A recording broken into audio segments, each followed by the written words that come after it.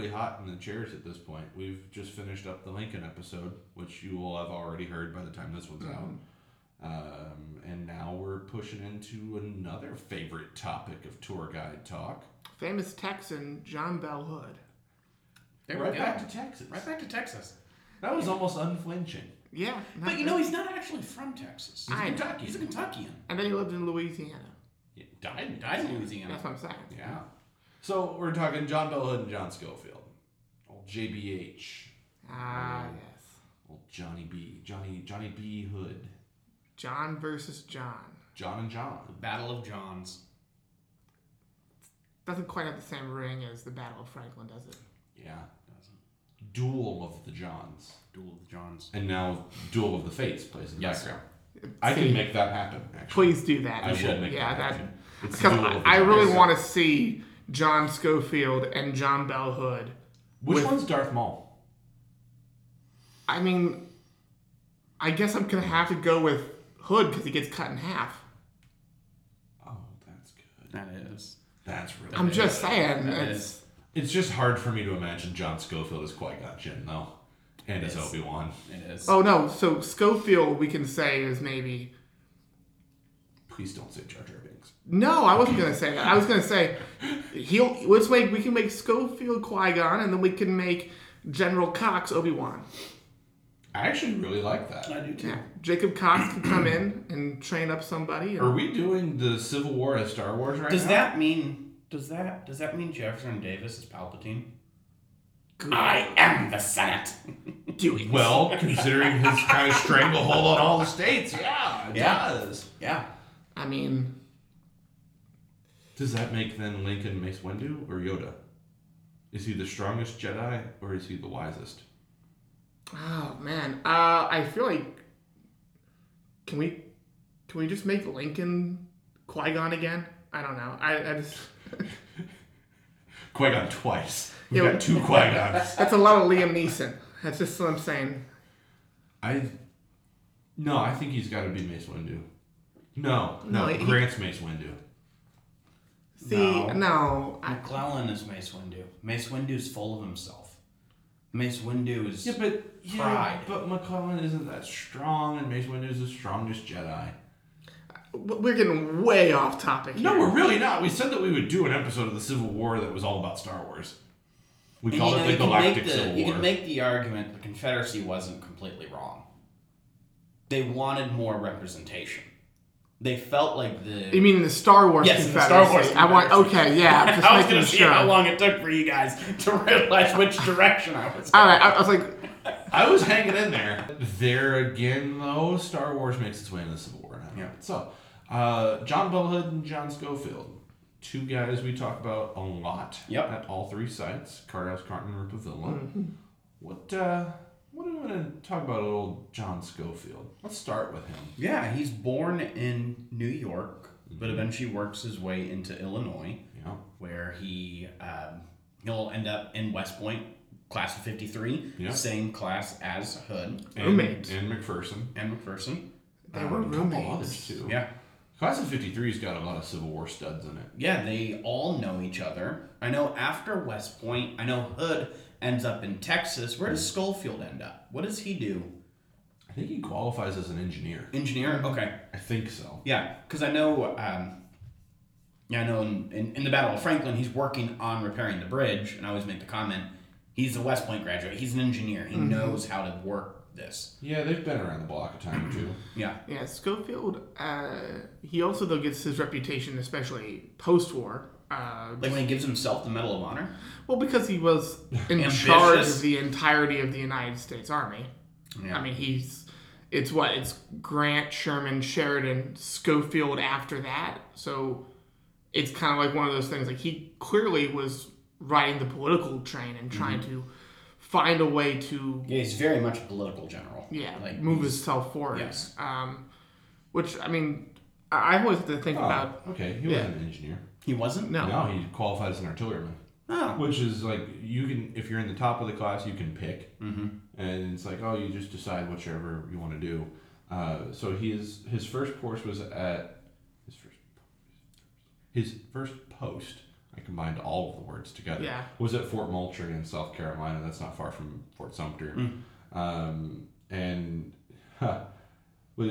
So here's a little quote for you. John Schofield served 2 years in the artillery. His first post was at Fort Moultrie, which he later noted involved the same guns that were used to bombard Fort Sumter in 1861. He got sick while he was there during the Seminole Wars, and who saves John Schofield's life, but yet another Confederate general, A.P. Hill. Oh, that's funny. So A.P. Hill gets him out of South Carolina, out of Florida, whatever. He gets better and then goes and becomes a professor at West Point. Okay. So he's there in mathematics and experimental and natural philosophy right up to 1861. And again, that I this is kind of something I do think is interesting, is that Hood and Schofield really are almost kind of perfect foils for one another. Because I really do think that you could not find two people who are just different on kind of every level like that. Yeah. Schofield's way more of the book smart, classroom heavy kind of individual, where Hood's strengths lied in the practical fighting. For God's sakes, Schofield was in books and Hood was in a boxing ring while they're at West Point. Exactly. Hood's an athlete. Schofield. If you want to really simplify it, Hood's a jock and John Schofield is the president of the math club. I just imagine Homer Simpson seeing Schofield walk by and just going, nerd! And now, no matter how I talk about him, that's going to come to mind. Thank you. You're welcome. Appreciate it. You are welcome. Man. Yeah. Wow. Yeah. I mean, you're right. Thank but you. Still. Thank you. I have my moments. That's what I bring to the table. I hate that you're not wrong. You are welcome. So John Schofield then commissions, he leaves the Army, actually, for about like a year, from 60 to 61. Then in 1861, he rejoins. He's out in Missouri, in St. Louis, because he goes and takes a job there as a professor at a university. And then by the time the war breaks out, he joins the Army, rejoins the Army, I should say. And he's there with our dear friend, not John C. Fremont, but Nathaniel Lyon. I was going to say, General Nathaniel Lyon. we were just talking about him the other day. I get my Missouri and Western. I mean, the war out there is like it's chaos. It is. There's a rat's lot going nest on. of people. I mean, just Missouri in general is one of those states that's basically a 50-50 split, but it's like there's just pockets of both it's not sides. like it's geographic, like, northern Missouri. It's just everywhere. Yeah. But that's where that's where John Schofield is in the very outset of the war. Fights at Pea Ridge. We see what happens with him there. Lyon is killed. Schofield sort of kind of pseudo assumes command of the army, even though as the chief of staff, he's not actually next in line to command an army. He just sort of does it. And he does well enough to where he doesn't need to be replaced. See, and that I think is something that does come up on tour, and I know you were talking about this the other day, but usually when people do bring up Schofield, and he is the one that I think gets mentioned the least between him and Hood, when they do bring him up, it's always to knock him, to always say that he wasn't really a good fighter, but as far as we can tell, that's just not true. Yeah. I mean, he's not amazing. No, I wouldn't. I mean, that's not what I'm saying. But he doesn't have to be. Yeah, He's just good enough. He's surrounded by pretty capable people, and he just has to be good enough. He's completely competent, though. Yes. And I would even argue that the best quality a general can have is delegating to the people who know what they're doing. Yep. It's kind of like how a movie director works. You don't necessarily need to be the expert. You just need to know who the experts are and get them to do what they need to do. And then those generals that have to have their hands in everything and have to know everything, you usually see them fail on the battlefields. And that's the big criticism of Schofield, is that he wasn't on the line. Yeah. He wasn't there. He wasn't with Jacob Cox. He was building a bridge. And what was that really doing? Getting the army out of Franklin. Yeah. Completing the objective of getting to Nashville. And not only that, but he is also in communication with his superior, George Thomas, in Nashville. So he's not doing nothing. He said it. I know. You didn't woo. I didn't woo. Go ahead. We know you want to. Woo! Okay. There it is. Had to get one in. Had to get one. So he's constant correspondence with his superior officer, and then he's in constant correspondence with his subordinates too. It's not like he just looks at Jacob Cox and says, "All right, I'm going to go build a bridge. Have fun, buddy. Take care." all throughout the day. They're constantly talking to one another, constantly sending messages back and forth. Mm-hmm. And then throughout the night, as the fight's wearing on, Schofield's relying on Jacob Cox to constantly keep him up to date with the most up-to-the-minute reports from the line. And then he's still in command of the Army, and the fact that he's sending orders back to Jacob Cox. Mm-hmm. It's Schofield that tells Cox, all right, now pull the artillery. Yeah. Okay, now pull the infantry.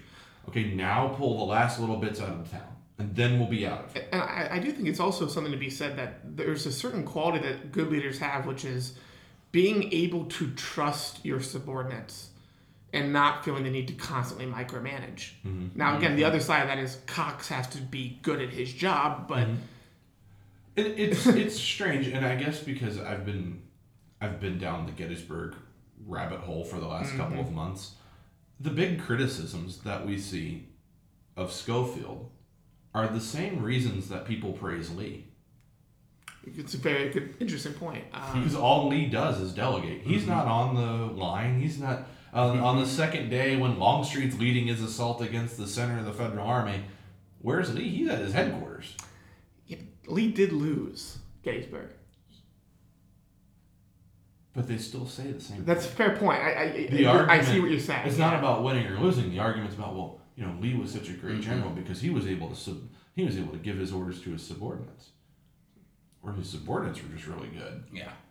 And his subordinates were really good. But again, this is until they weren't. Not to hit Lee. It's just one of those things. It's one of the things where the argument is, it's not a whataboutism. It's how can you praise one and chastise the other. And in the same criticism that comes down for Hood is that he wasn't leading the way at Franklin. He wasn't out front of all the divisions. How about this? It's not an Army commander's job to be in front of their armies. Let me ask you this, though. If John Bell Hood had both of his legs by the time of this battle, do you think he would have been leading from the front? No, because he's an Army commander. And that, I think, is, again, the distinction to make here. Yeah. I'm glad. I just wanted you to say that. Even the Corps commanders were held in reserve. Mm-hmm. It's not like they went in. Ben Cheatham didn't ride in. Yeah. They probably went about halfway, probably made it to like Privet's Knob or something, but didn't go all the way into the assault. Yes. But again, I think that's bringing this back to Hood for a second, too. I just feel like that is another criticism that people do give him, is that, well, if he had been fully himself, then what David's talking about, for those of you that maybe are listening to this episode, maybe it's the first time you've listened to Tour Guide Talk, and maybe the first time that you've learned about John Bell Hood, is that by the time of the Battle of Franklin, he's been wounded twice. A piece of shrapnel at the second day of Gettysburg has ripped his left arm, all the muscle tissue from like his bicep down to his wrist. It's rendered that arm partially immobilized. And then he was shot in the right leg at the Battle of Chickamauga, and the leg is amputated 4 inches beneath the hip. So he is in the saddle through a lot of labor and a lot of customization. He's got a cork prosthesis. So he is not the same physical build that he was, say, when he graduated from West Point in 1850. And but he's tough as nails. He is. Like, he's still going. And that's the thing, too, about like a big giant difference between both Hood and Schofield is Schofield's promotions did not come from battlefield victories. They came from essentially competence. He's promoted, but not by battlefield merit, but just by being competent. Being less incompetent than the other guys. Right. and Hood's promotions come from his battlefield actions.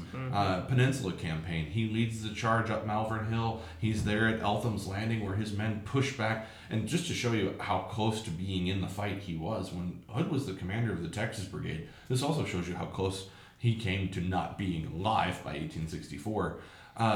No one in his brigade had loaded their rifles, save for one soldier who had been on a hunting expedition the day before.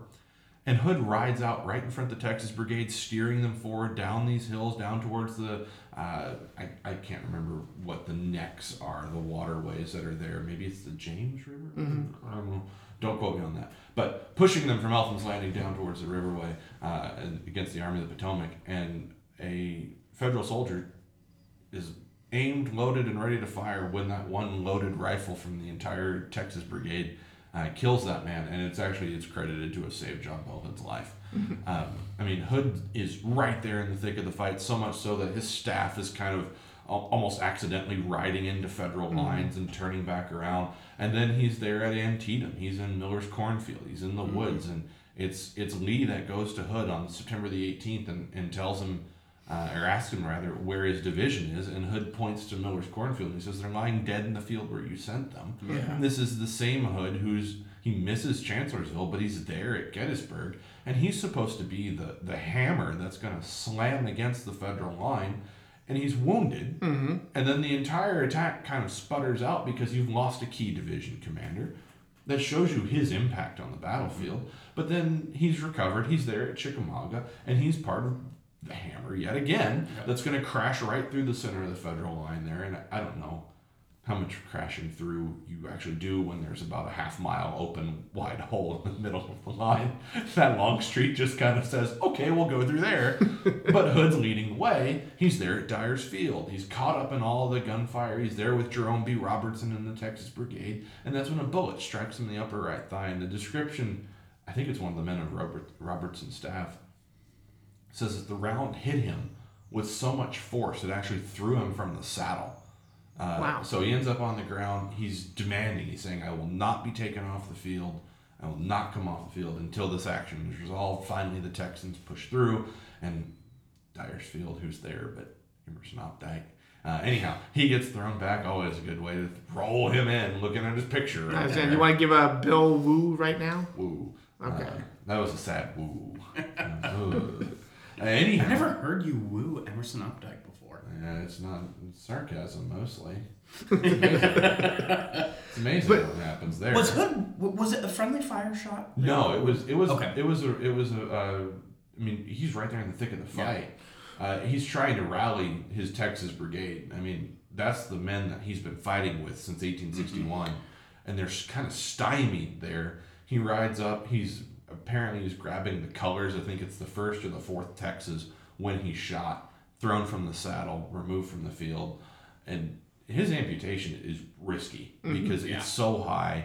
I forget the actual statistics, but it's only like 4 men survive this operation, and he's one of them. When you get that high up in the leg, there's just so many veins and arteries that anything could go wrong. Yeah, and yet he survives, pulls through, recovers in Richmond, gains kind of the admiration of the Confederate president, Jefferson Davis, and he's placed in command of a corps during the Atlanta campaign. And there are so many skeptics of Hood, so many, I call them Hood haters, and they are. I mean, a lot of them are.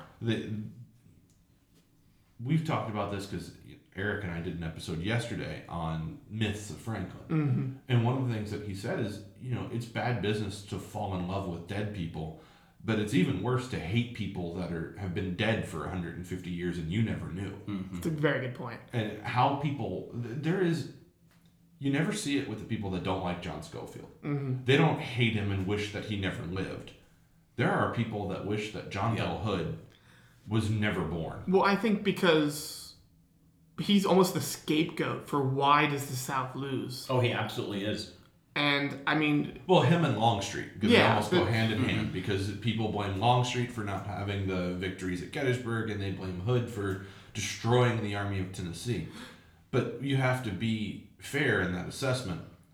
Joseph Johnston had done an incredible job of wrecking the Army throughout the Atlanta campaign. So when Hood assumes command, he's taking command, albeit a physically fit Army, but one whose morale is just totally sapped. And just not necessarily in a position to do much about it. He's got his back to the city of Atlanta. What's he supposed to do? Yeah.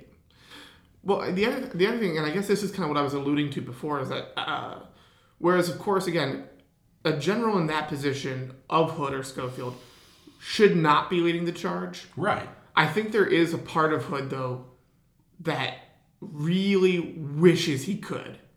Because I feel like that's just the kind of guy he is. He's an offensive player. That's what I mean. It's like I think the idea of him like sitting back, watching this battle unfold at Franklin, and not really being able to go out there and change how it's going personally bothers him. That's the impression I've always gotten. And I don't know. because I always think back on like Band of Brothers, just because I love that miniseries. Mm-hmm.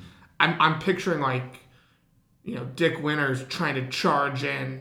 When it's like your rank can't allow you to do that anymore. Right. And that's actually a really good comparison. And again, it's just that. But I also think it's one that he's used to by this point too, because he had been the Army commander since Atlanta. He had been engaged all around Atlanta. It's not like he was ever right out front with his men there. Certainly, he's a professional. Then even as a corps commander, he wasn't leading charges anymore. But brigade and division, he might have thrown himself out there he's right there in the thick of it. That's how he ends up being shot twice. Yeah. And then that's the other difference between Hood and Schofield.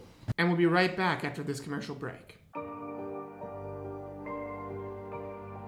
Membership with the Battle of Franklin Trust is a partnership to help fulfill the Trust's mission to preserve, understand, and interpret the American Civil War. Annual memberships help with the day-to-day operations, including ongoing research, quarterly magazine productions, interpretive staff, museum collection oversight, and visitor programming. In addition, the Battle of Franklin Trust directs a portion of annual memberships to the Battle of Franklin Endowment to plan and prepare for the future needs. Become a member today at boff.org/membership.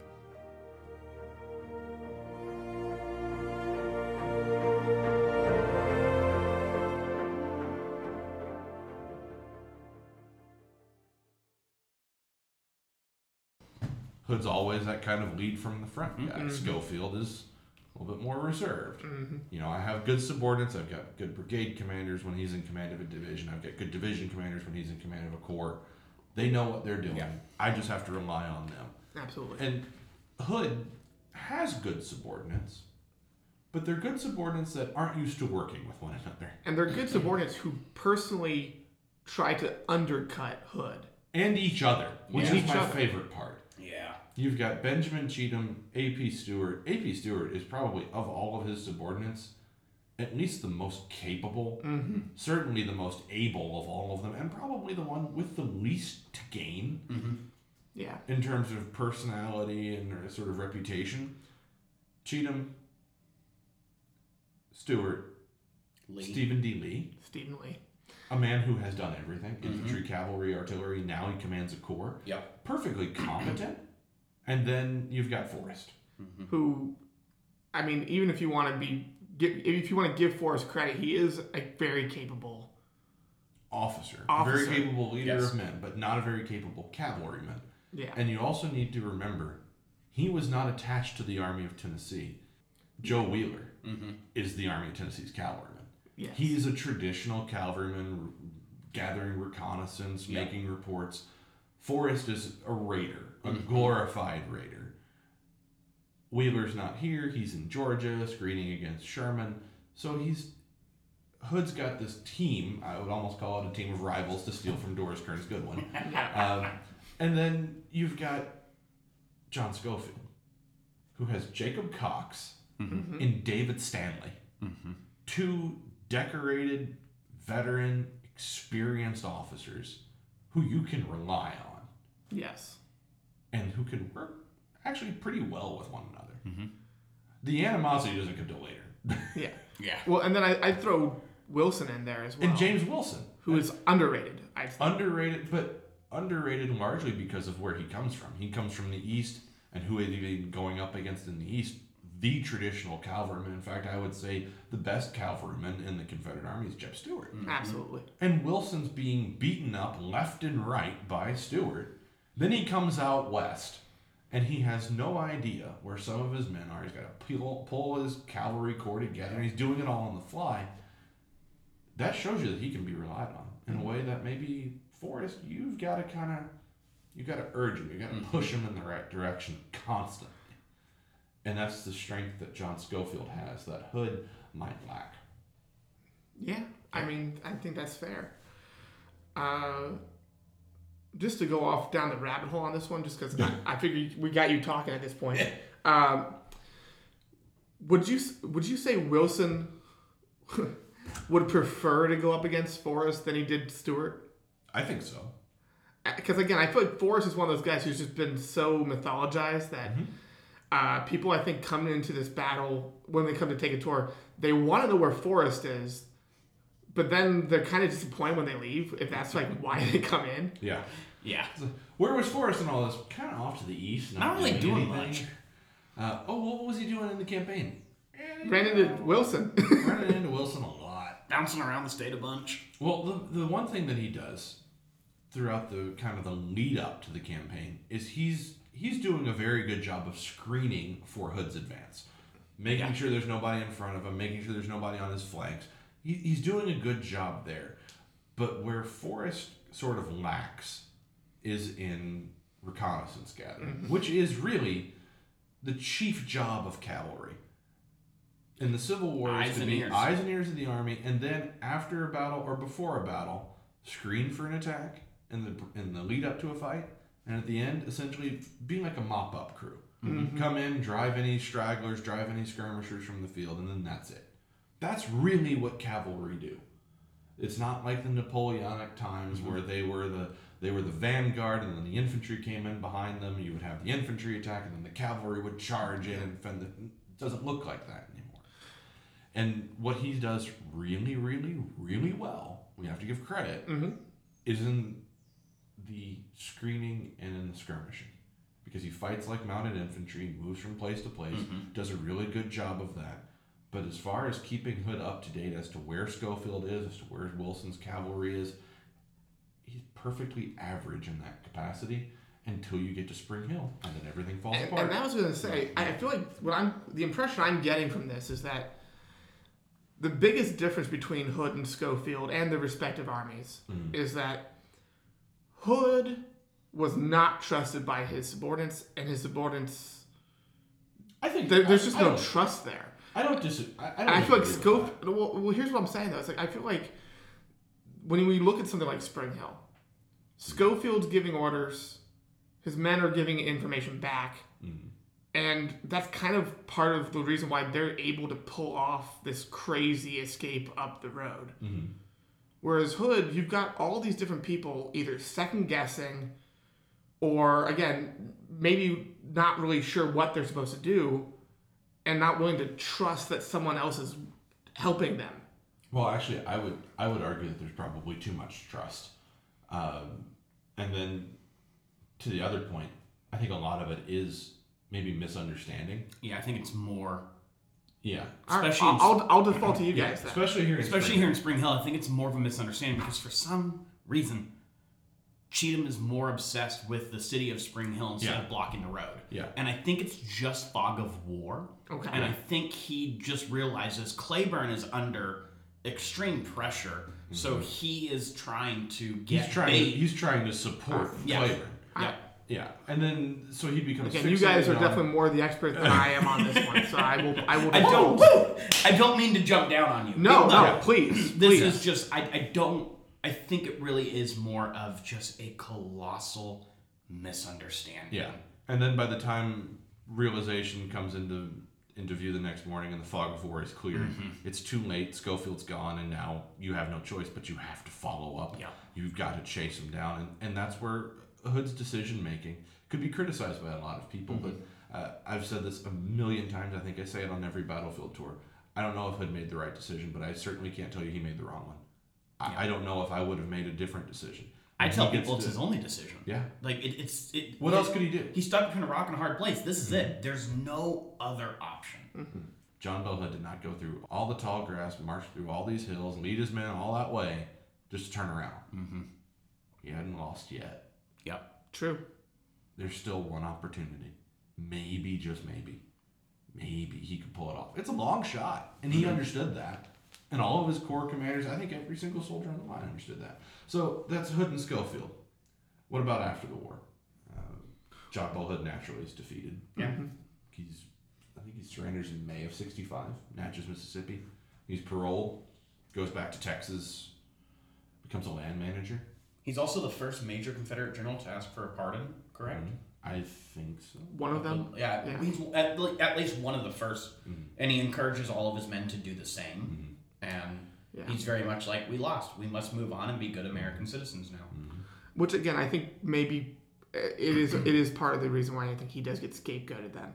Well, that comes a lot, too, with him. He's in Texas by 1868, he moves to New Orleans, Yep. gets involved in the cotton exchange there, gets married, Anna Hennon Hood, and they will have 11 children, 3 sets of twins.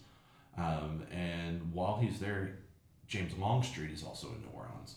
And Longstreet has become a fierce advocate for Reconstruction. He's become a Republican in the post-war years. And I forget what year it is. I want to say it's 73 or 74. I think 74. Longstreet is quoted in the newspapers as saying, people of the South, we are a conquered people, and instantly castigated, hated by the Jubal Earlys of the world and by the kind of unapologetic, unreconstructed Confederates. And then in 74, Longstreet leads the Integrated Metropolitan Police Force in the Battle of Liberty Place against the White League. And then after that, very quickly leaves New Orleans, and he leaves the presidency of the American Life Association to his old division commander, John Bell Hood. Yeah. And so Hood starts traveling, goes all across the South, goes everywhere that you can think of. He's in St. Louis, he's in South Carolina, and actually while he's in South Carolina, he gives his own speech about Reconstruction and says that we should not allow ourselves to identify with the Ku Klux. We must reject them. He's talking about educating. Because that'll make you popular in South Carolina. Right. He's also talking about educating former slaves, trying to get sort of a kind of a real sense of education and of benefit. Is it's now time for us to pick these people up. So Hood has gone through his own sort of Longstreet moment, and he's hated for it too. And then John Schofield stays in the Army the rest of his life. Yeah, really, pretty much. Yeah.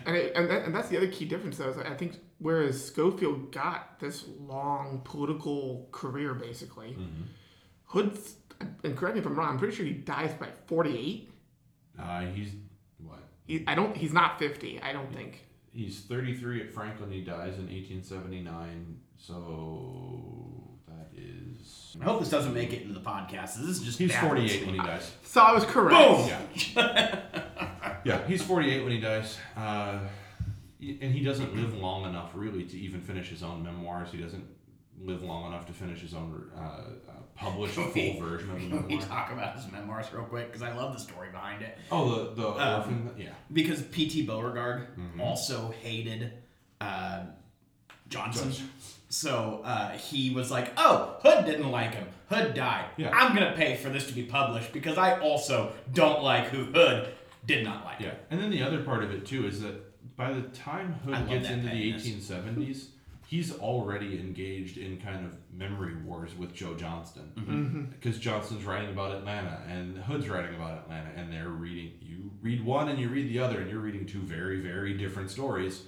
And then when Hood, by 78, he goes to Washington, D.C., he meets with William Tecumseh Sherman, who at the time I think is the General-in-Chief of the Army, and he's collecting reports. Sounds correct. And the two of them had Christmas together at one point in New Orleans. Imagine that very awkward Christmas dinner. Well, I mean, so anyways, there I was beating your butt all around Atlanta. Well, wasn't because Sherman remember also you burned Atlanta and I got blamed for it. But Sherman too, though, had that Louisiana connection. Yeah, but it's also a connection between two former adversaries, and he had the same connection, and I think a bit more of an intense connection with Joe Johnston.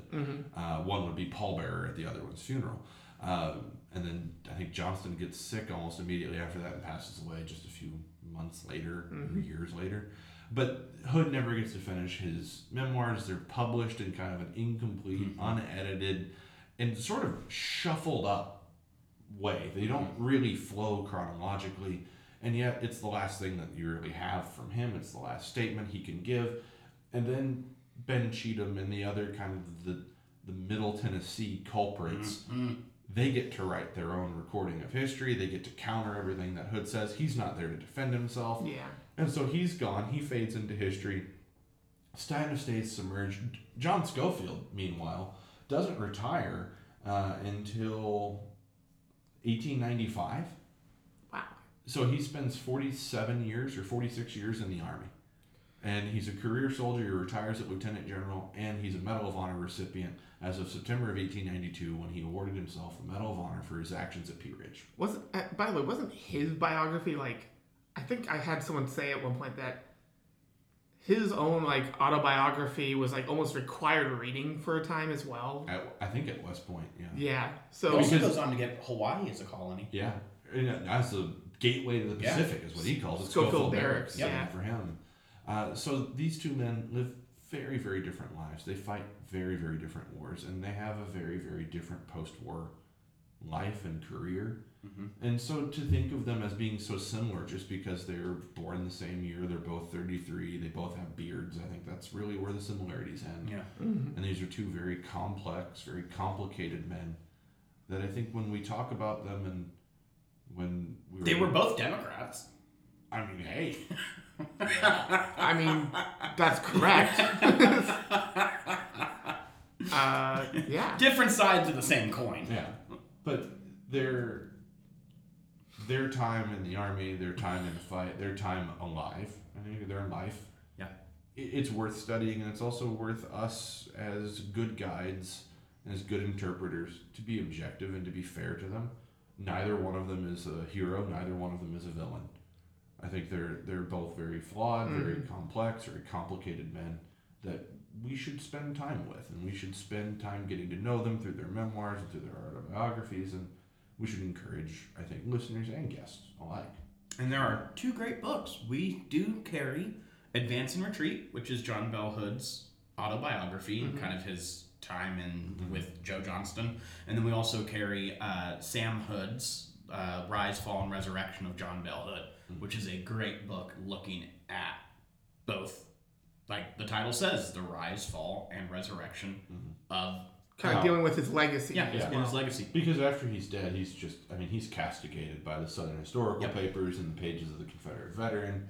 And then by the 1960s and 70s, the reemergence of the Civil War in popular memory. And then by the 90s, he's a drug-addicted amputee who's angry, having a love affair with a woman in Richmond and hating all of his men and ordering them to die by mass suicide. And so Hood's Hood's picture kind of infamously hung in the bathroom at the visitor center at the Carter House, like a little sick joke. Yeah, that was weird. And then just in the last maybe 15, 20 years, so much more work has gone into figuring out more about him and understanding who he was. And then John Schofield's got a book in the bookstore too, 47 years in the Army, his own personal memoir. And then there is a good biography of him. It's by Donald Conley. Harder to find, but very, very good and worth your time. So I got nothing else. No, I feel like we've kind of tackled everything we needed to. All right. Well, thanks for listening. Thanks for you guys coming in on your day off. I have to work now. That's fine. Well, I'll be playing God of War, so just know. I will be doing Thank you. all things. It's your birthday? Tomorrow, the 21st. Oh, happy birthday. Thank you. April 21st, a day that will live in infamy.